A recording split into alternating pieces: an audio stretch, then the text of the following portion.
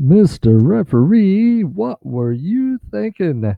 This is a collection of lessons I've learned throughout the course of my life of over 40 years of marriage, 40 years of coaching, 20 years in the United States Army, and several years of management and lots of other experiences, like growing up on the farm.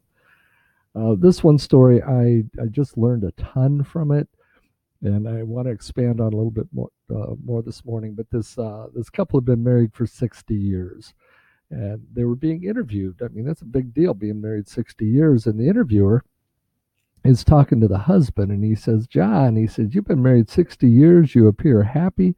He said, "We'd like to know your secret."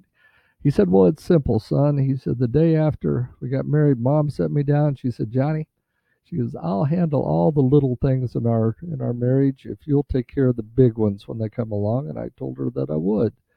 The interviewer says, "Well, I'm intrigued. Tell me, what have you done?" And John said, "Well, nothing yet." You see, when you take care of all the little things in life, the big things have a tendency to take care of themselves. When you take care of dotting the I's and crossing the T's, the sentences come together.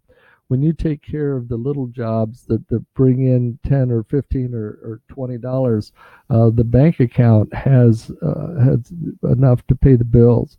When you take care of loving your children, they'll take care of you when you get older. When you take care of the little things, the big things will always take care of themselves. So let me ask you, right now in your life, whether it's your married life, your business life, your coaching life, whatever it is, are you taking care of all the little things, or are you focused on the big things? I tell my soccer teams all the time that if you will take care of the small stuff, the wins will take care of themselves. This is Coach Papa, Tim Stewart.